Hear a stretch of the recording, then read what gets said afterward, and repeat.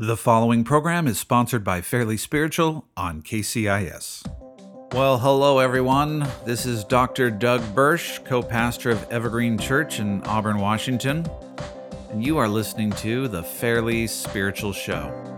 On today's show, I'd like to share with you my testimony. When God encountered me, or when I encountered God in the middle of a moment of despair, when everything in my life had been stripped away, when I realized that no one on this planet was really thinking about me or caring about me, when I realized that I was in fact all alone. Today I'd like to bring you some encouragement with a testimony of hope in the middle of darkness. Nothing in this world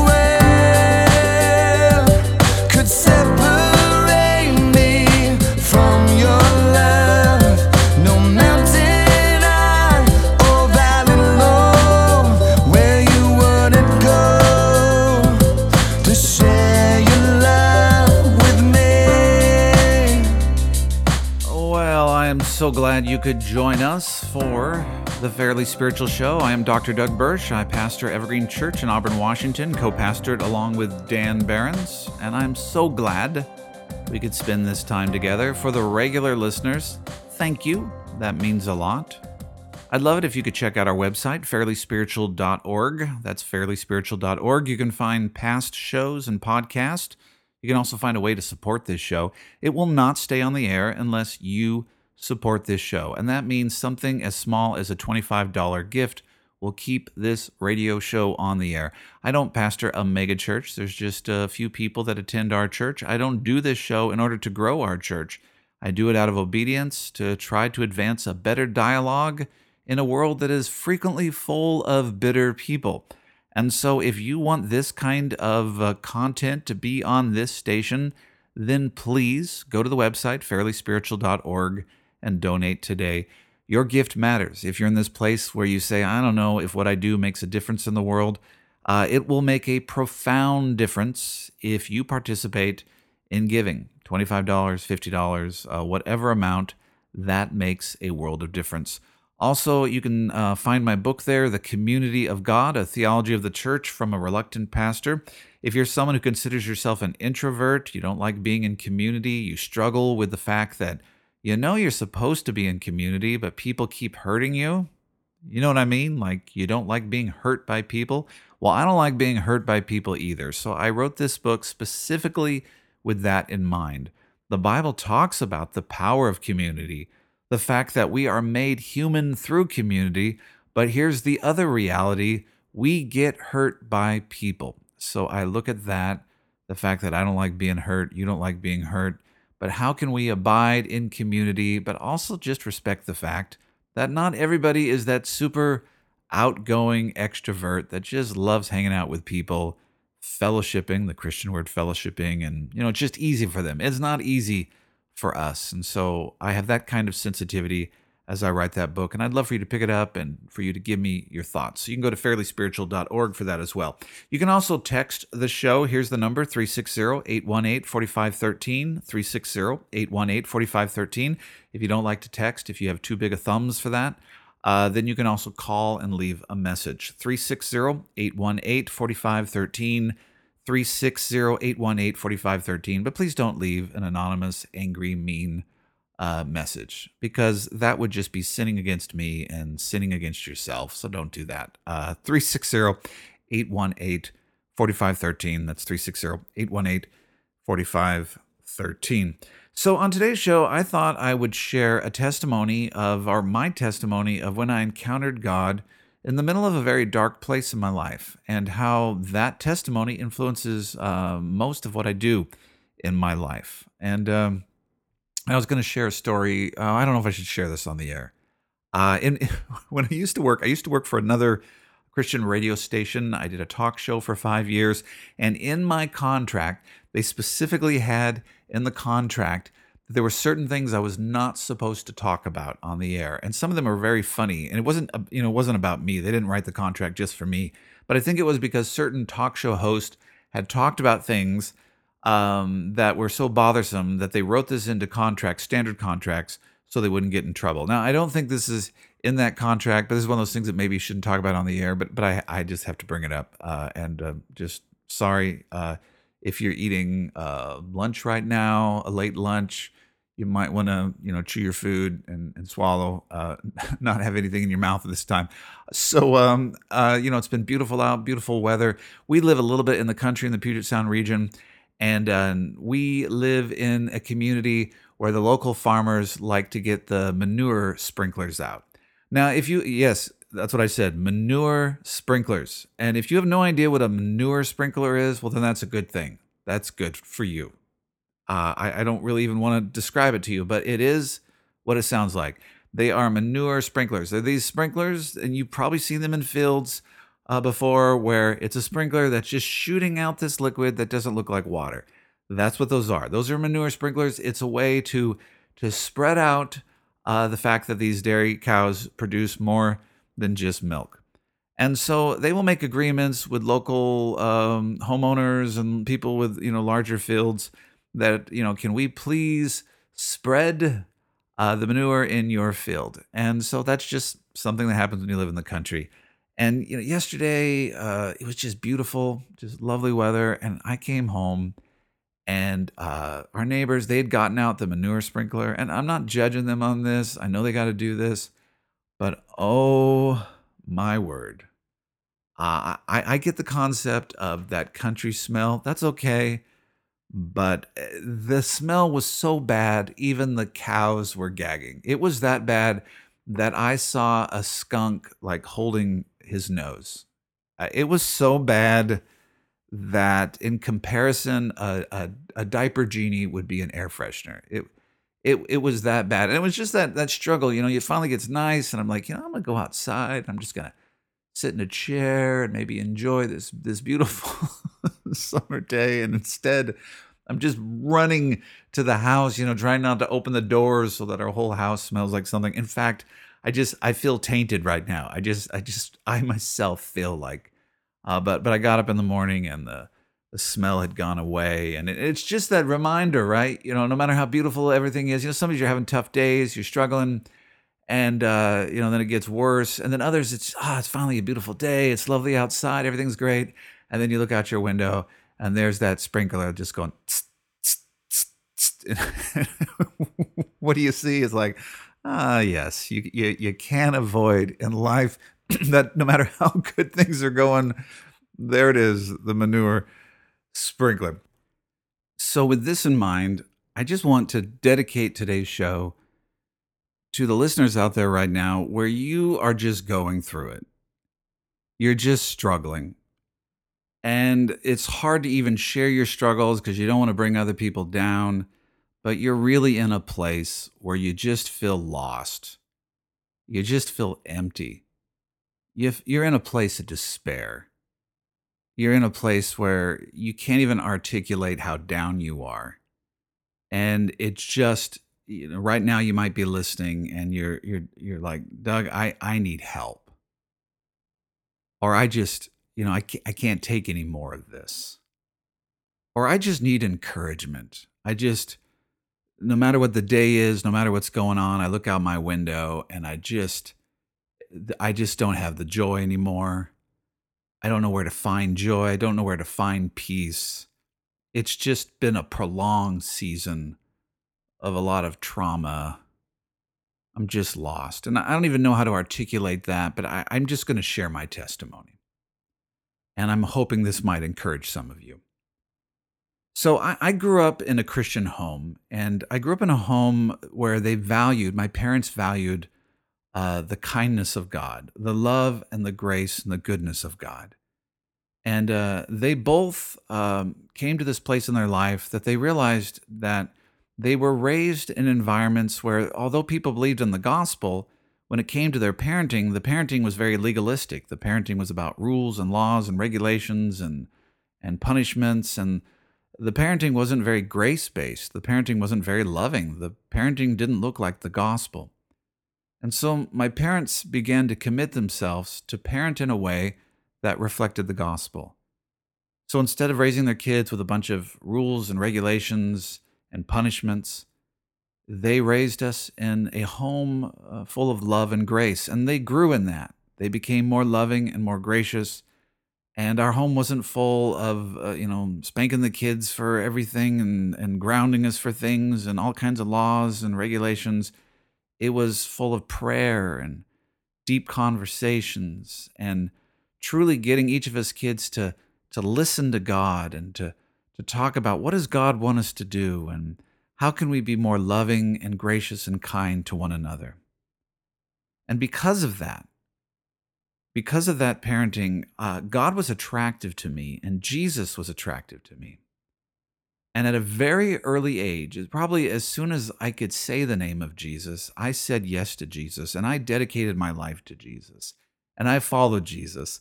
And, we had evangelists come into our church and I recommitted my life to Jesus many times. I raised my hands many times. Just in case it didn't stick, I was a little worried, I got to make sure I got this thing figured out. I came to the altar many times, but I dedicated my life to Jesus at a very young age.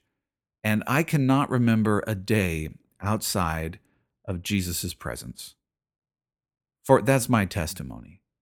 There's not been a day outside of Christ's presence. I remember even, being in third or fourth grade and I would go spend the night at another kid's house and there was a different spirit in the home. And later I was able to articulate this, but just the way the kids treated each other, the way the parents treated the kids, the way the kids treated the parents, there was a part of me that felt nauseated. I didn't feel right. I felt sick. I didn't know how to articulate what was going on. But later I realized the difference was those homes had not made room for the Spirit of God. There wasn't the same love and the same grace. There wasn't the same kindness that I didn't sense the Spirit of Christ in that home.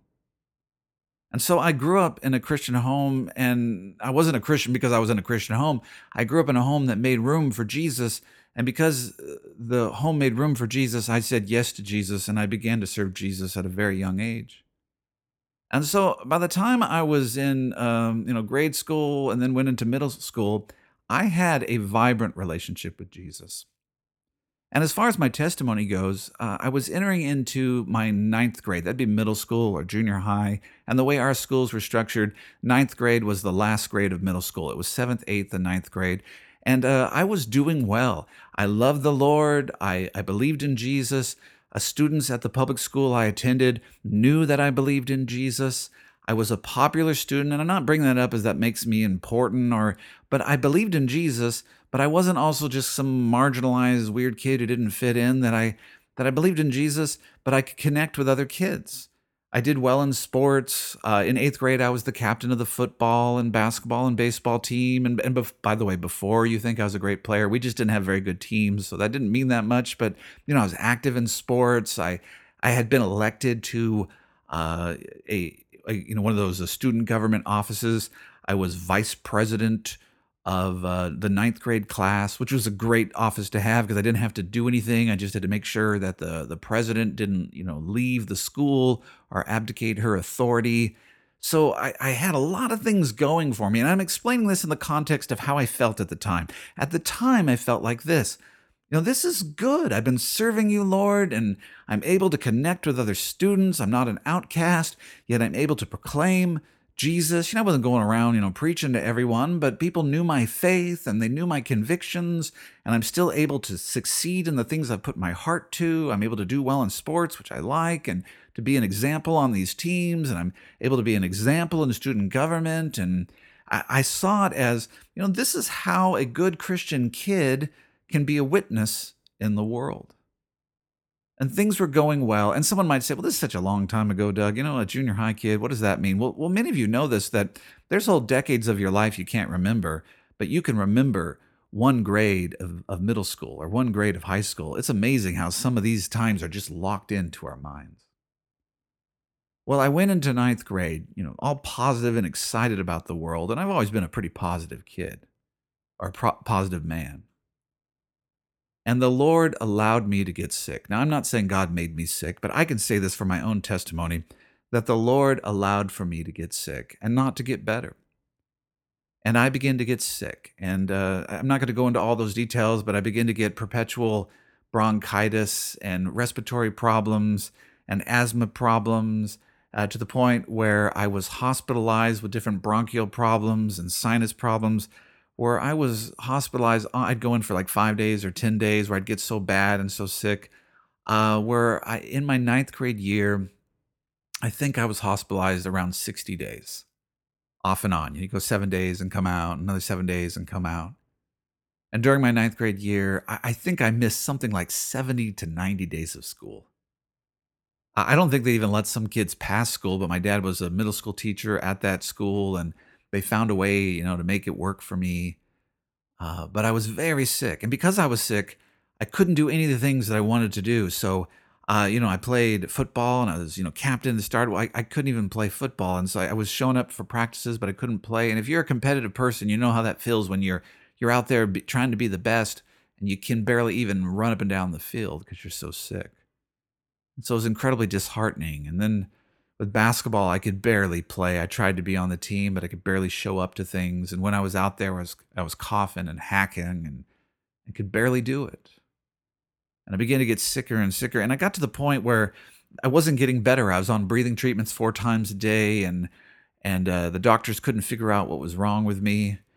And also, what happens when you're sick is, kids try their best and they send you cards and they say, "We miss you," but eventually they forget about you. Eventually, they don't know what to say because you just, you're sick, and what are they going to do? And life goes on.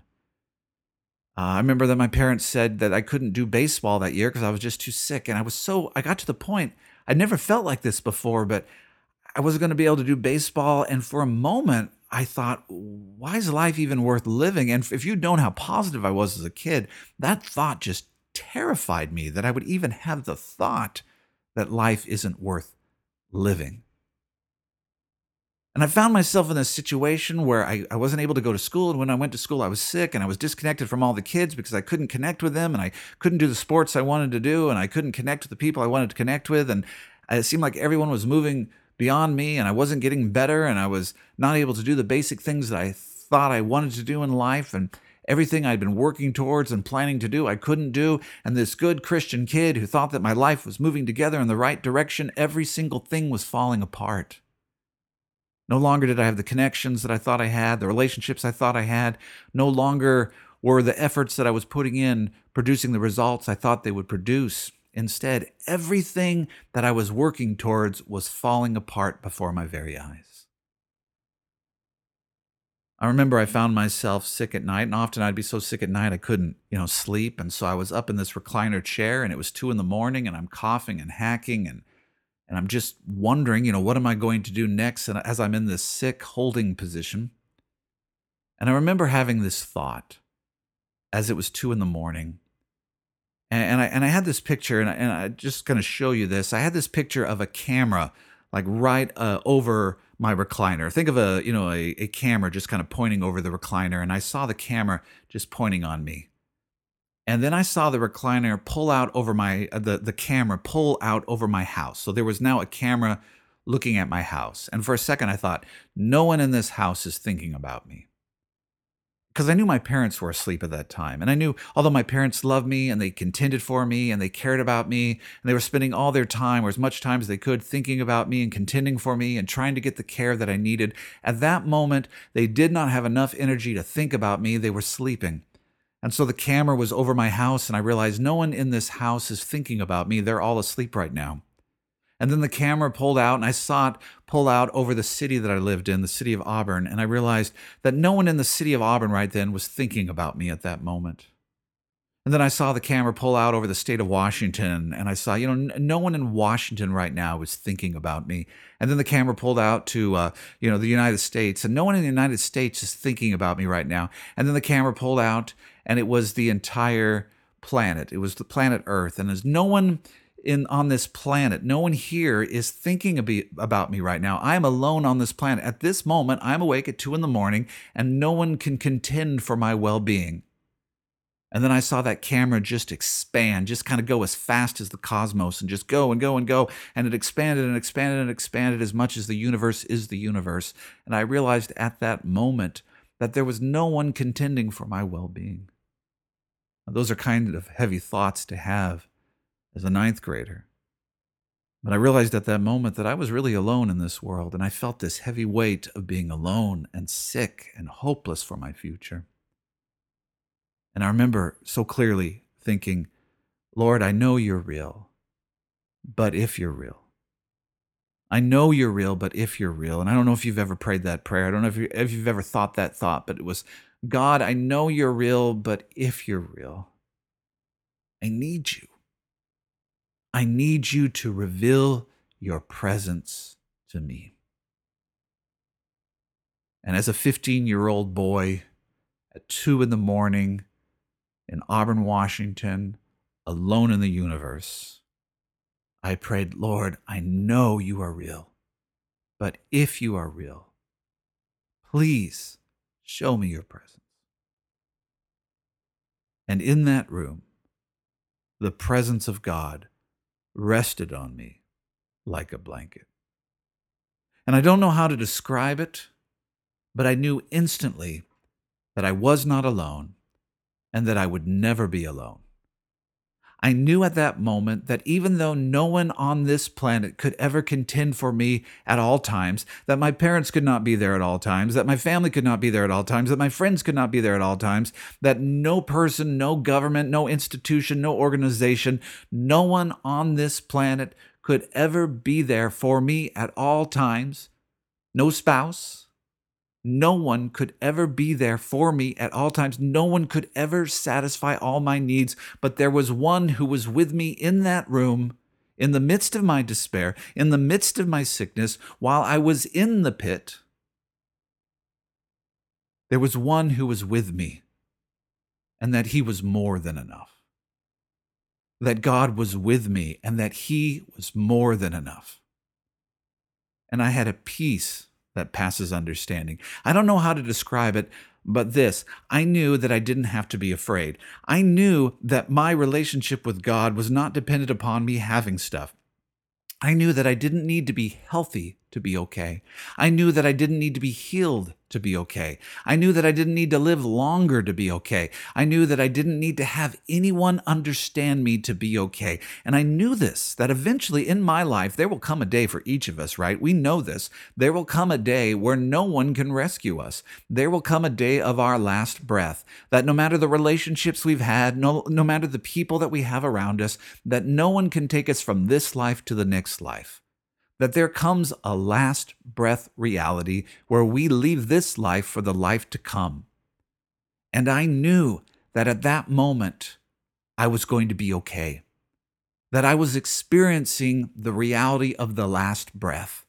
That Jesus Christ is enough for me to go from this life to the next life. That he is all I need to be okay in this eternal now. And that changed everything. It changed my perspective on everything because I suddenly realized I don't need friends to affirm me or not to affirm me for me to be okay. I don't need relationships to be good for me to be okay. I don't need to get married to be okay. I don't need to have kids to be okay. I don't need to have money to be okay. I don't need to have the right job to be okay. I don't need to have the right people praise me to be okay. That I'm okay right now. For me, it was like this. I felt like Jonah in the middle of the well, or that great big fish in the middle of the deep sea where no one on the earth even believes I exist. And here is God speaking to me in this place. And the presence of God was and is enough to sustain me. That radically changed everything in my life because I realized I don't have to be afraid. I can just live from this place of abiding, that I am with God and God is with me, and nothing can separate me from the love of God which is in Christ Jesus.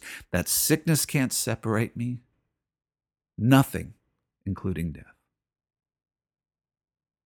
Some of you are in a place right now where you are alone in this world, and I want to encourage you that Christ is with you. He has not left you. He has not abandoned you. He has not forsaken you. Make room for him. Let him reach you right now in Jesus' name. I want to thank you for listening to today's show. I want you to know that you're not alone, that God is with you. I want you to make room for His presence and for you to know that even if no one understands you, God understands you, and He will never leave you or forsake you. He is your all and all. If you'd like to text the show, please do. The number is 360-818-4513. That's 360-818-4513.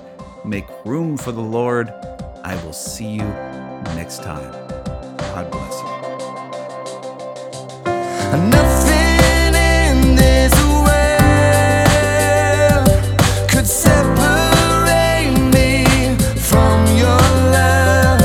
No mountain high or valley low where you wouldn't go to share your love with me. The preceding broadcast was sponsored by Fairly Spiritual. When you write or call this program, be sure to mention you heard it on KCIS.